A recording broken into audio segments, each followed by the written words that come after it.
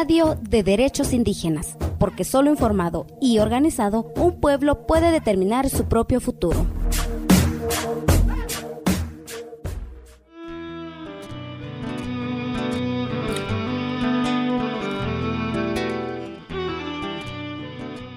Recientemente, en marzo del 2022, la activista Mirta Villanueva y el campesino y líder comunitario Rosas Durán, quienes luchan en contra de las mineras en el norte del Perú, visitaron a integrantes del Parlamento Europeo para informarles sobre el impacto de la minería en sus comunidades y lograr detener la destrucción de sus territorios.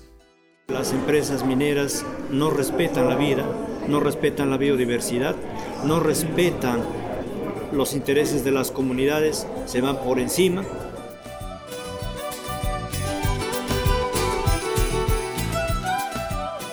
Nosotros ya estamos sufriendo el problema del cambio climático y las minerías entran a contaminar ese recurso tan valioso que es el agua.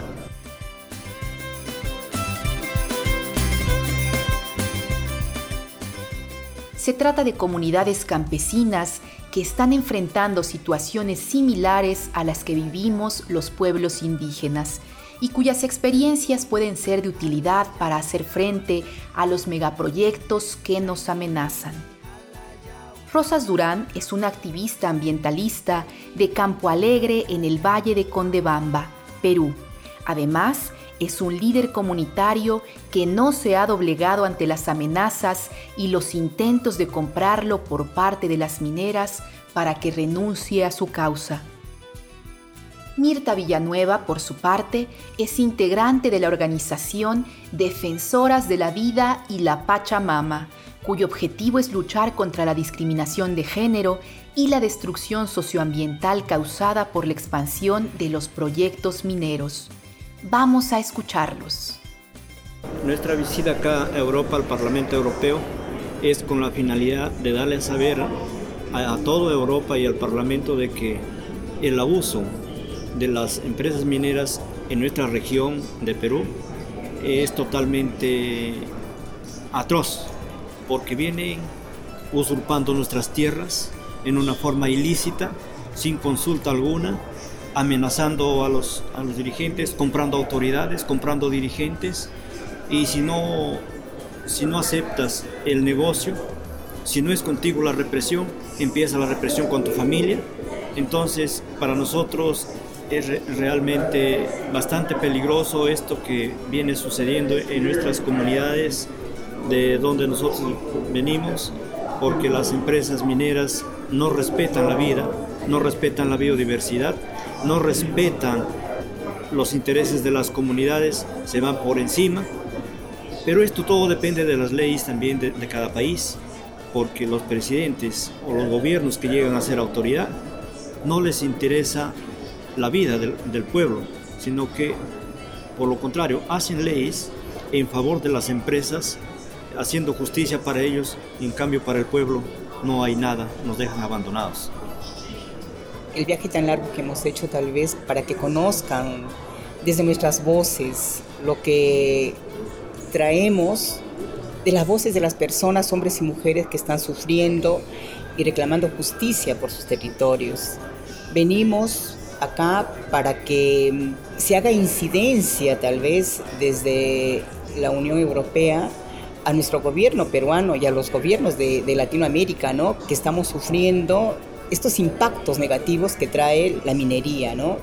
Y para dar a conocer al mundo de primera fuente cómo es de que la materia prima, que son los metales que se utiliza en el mundo, puedan conocer y puedan saber cómo nos afecta a estos países que estamos sufriendo con la minería.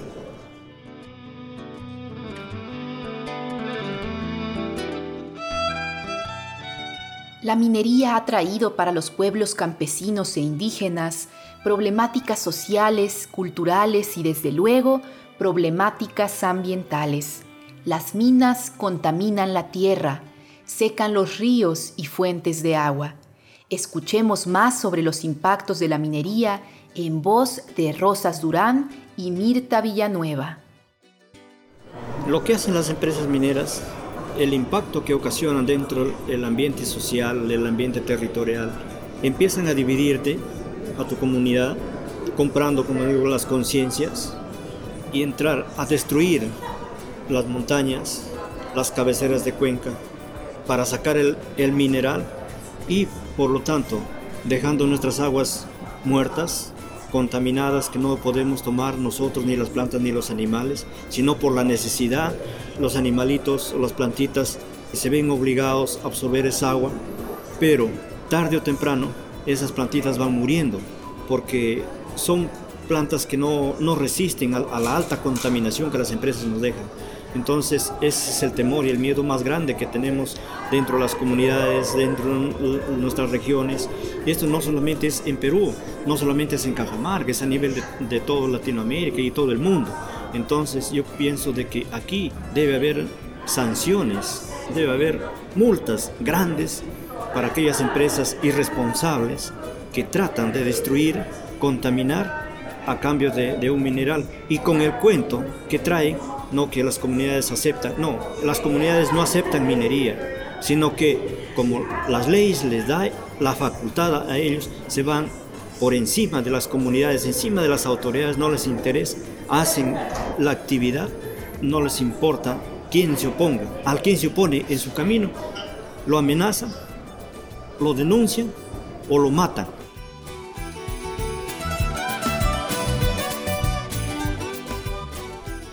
En cuanto a los impactos que la minería ocasiona, para empezar es de que América Latina, Perú, antes vivía bien, el buen vivir que le llamábamos, ¿no? No sabíamos de minería y de repente llega la minería ofreciendo a las comunidades, pero antes corrompiendo a las autoridades, la corrupción como número uno, lo que hacen estas mineras, ¿no? Corrompen a las autoridades, corrompen a los dirigentes, ¿no? Y es así como logran entrar a las comunidades sin que las comunidades lo consientan o te digan, oye, ¿quieres minería, sí o no? Ellos entran con la policía encima que los ciudadanos pagamos y producen muchos impactos en la vida de los niños, especialmente en la vida de las mujeres. Las mujeres cómo se ven afectadas por la contaminación del agua, por la contaminación de las tierras, por la contaminación de la leche, por la contaminación de los productos que ellas venden para vivir.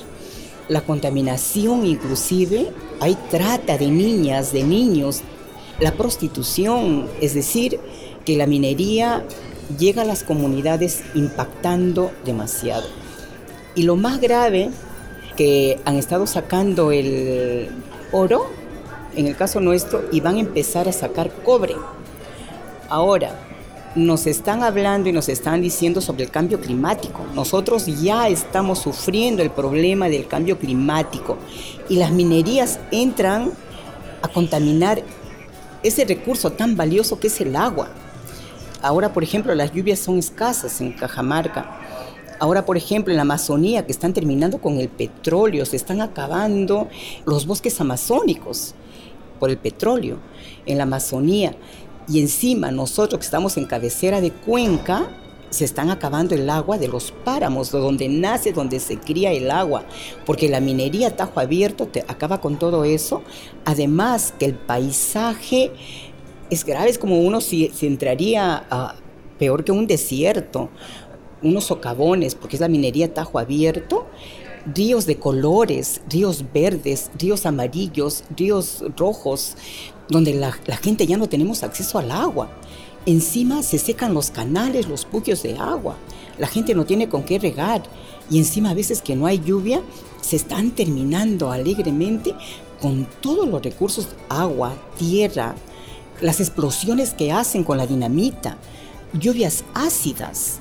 Es decir, que el impacto es tan grave y no es que solamente sea América del Sur, no solamente que sea Cajamarca, Perú, es el mundo. Entonces, miren los impactos que ocasiona en el cuerpo y la vida de los seres humanos y dentro de los seres humanos, vuelvo a repetir, la más impactada, las mujeres.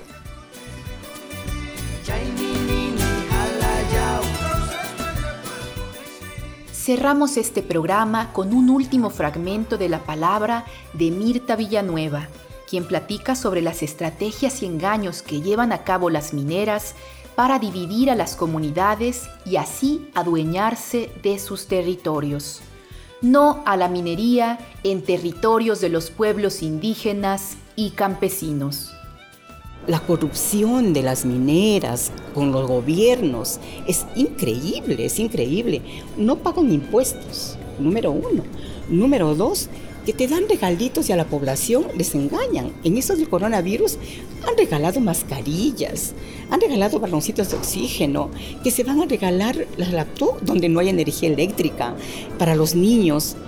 Es increíble cómo somos afectados en nuestros derechos humanos, cómo las comunidades indígenas doblemente, triplemente afectadas, porque ni siquiera en su idioma hay profesionales que nos puedan defender. Si te criminalizan a una comunidad campesina, no hay un abogado que hable quechua o hable en su idioma para que pueda defenderlo. O si es afectada una mujer indígena y que tiene que ver un médico, y encima todavía que el sistema de salud han quitado a la partera campesina, ya no hay, allá le llamamos brujo en la mejor medida, pero es un curandero que te cura con sus hierbas, que te cura con la energía de la naturaleza. Nos han hecho desaparecer. Ahora todo es el sistema de salud, que si te duele algo, ya no puedes tomar una hierbita o algo así. Se está borrando toda la medicina natural y tienes que recurrir a la farmacia. Y encima es la religión. Iglesias evangélicas que abundan ahora, que te quitan toda la parte de identidad, te hacen nada, te hacen no querer a tu tierra, te dicen que arriba está un Dios y que tienes que obedecer a ese Dios y te dejan sin identidad, porque ahora, por ejemplo, la mujer campesina que se podía vestir con sus ganchos, con sus collares, no, ahora es una mujer mundana y que no puedes ahora, por ejemplo, inclusive comer los animales que criabas, comer carne de cerdo, comer el cuy, que es un animal que se cría ahí y que tiene mucha proteína y que la gente criaba, ahora ya no puede criar eso. Entonces, ¿cómo te somete la religión? Que creo que es una estrategia, porque donde van a entrar las empresas mineras, está la religión para manipular. Y no puedes quejarte y no puedes decir nada porque hay un pastor, porque la religión no te permite, ¿no? Y ahí tenemos una gran preocupación y por eso también queremos ser escuchados. Venimos a levantar nuestra voz, a pedir apoyo, a pedir ayuda. Basta ya de ampliaciones mineras, basta ya de concesiones mineras, basta ya de tener que sufrir nuestras comunidades.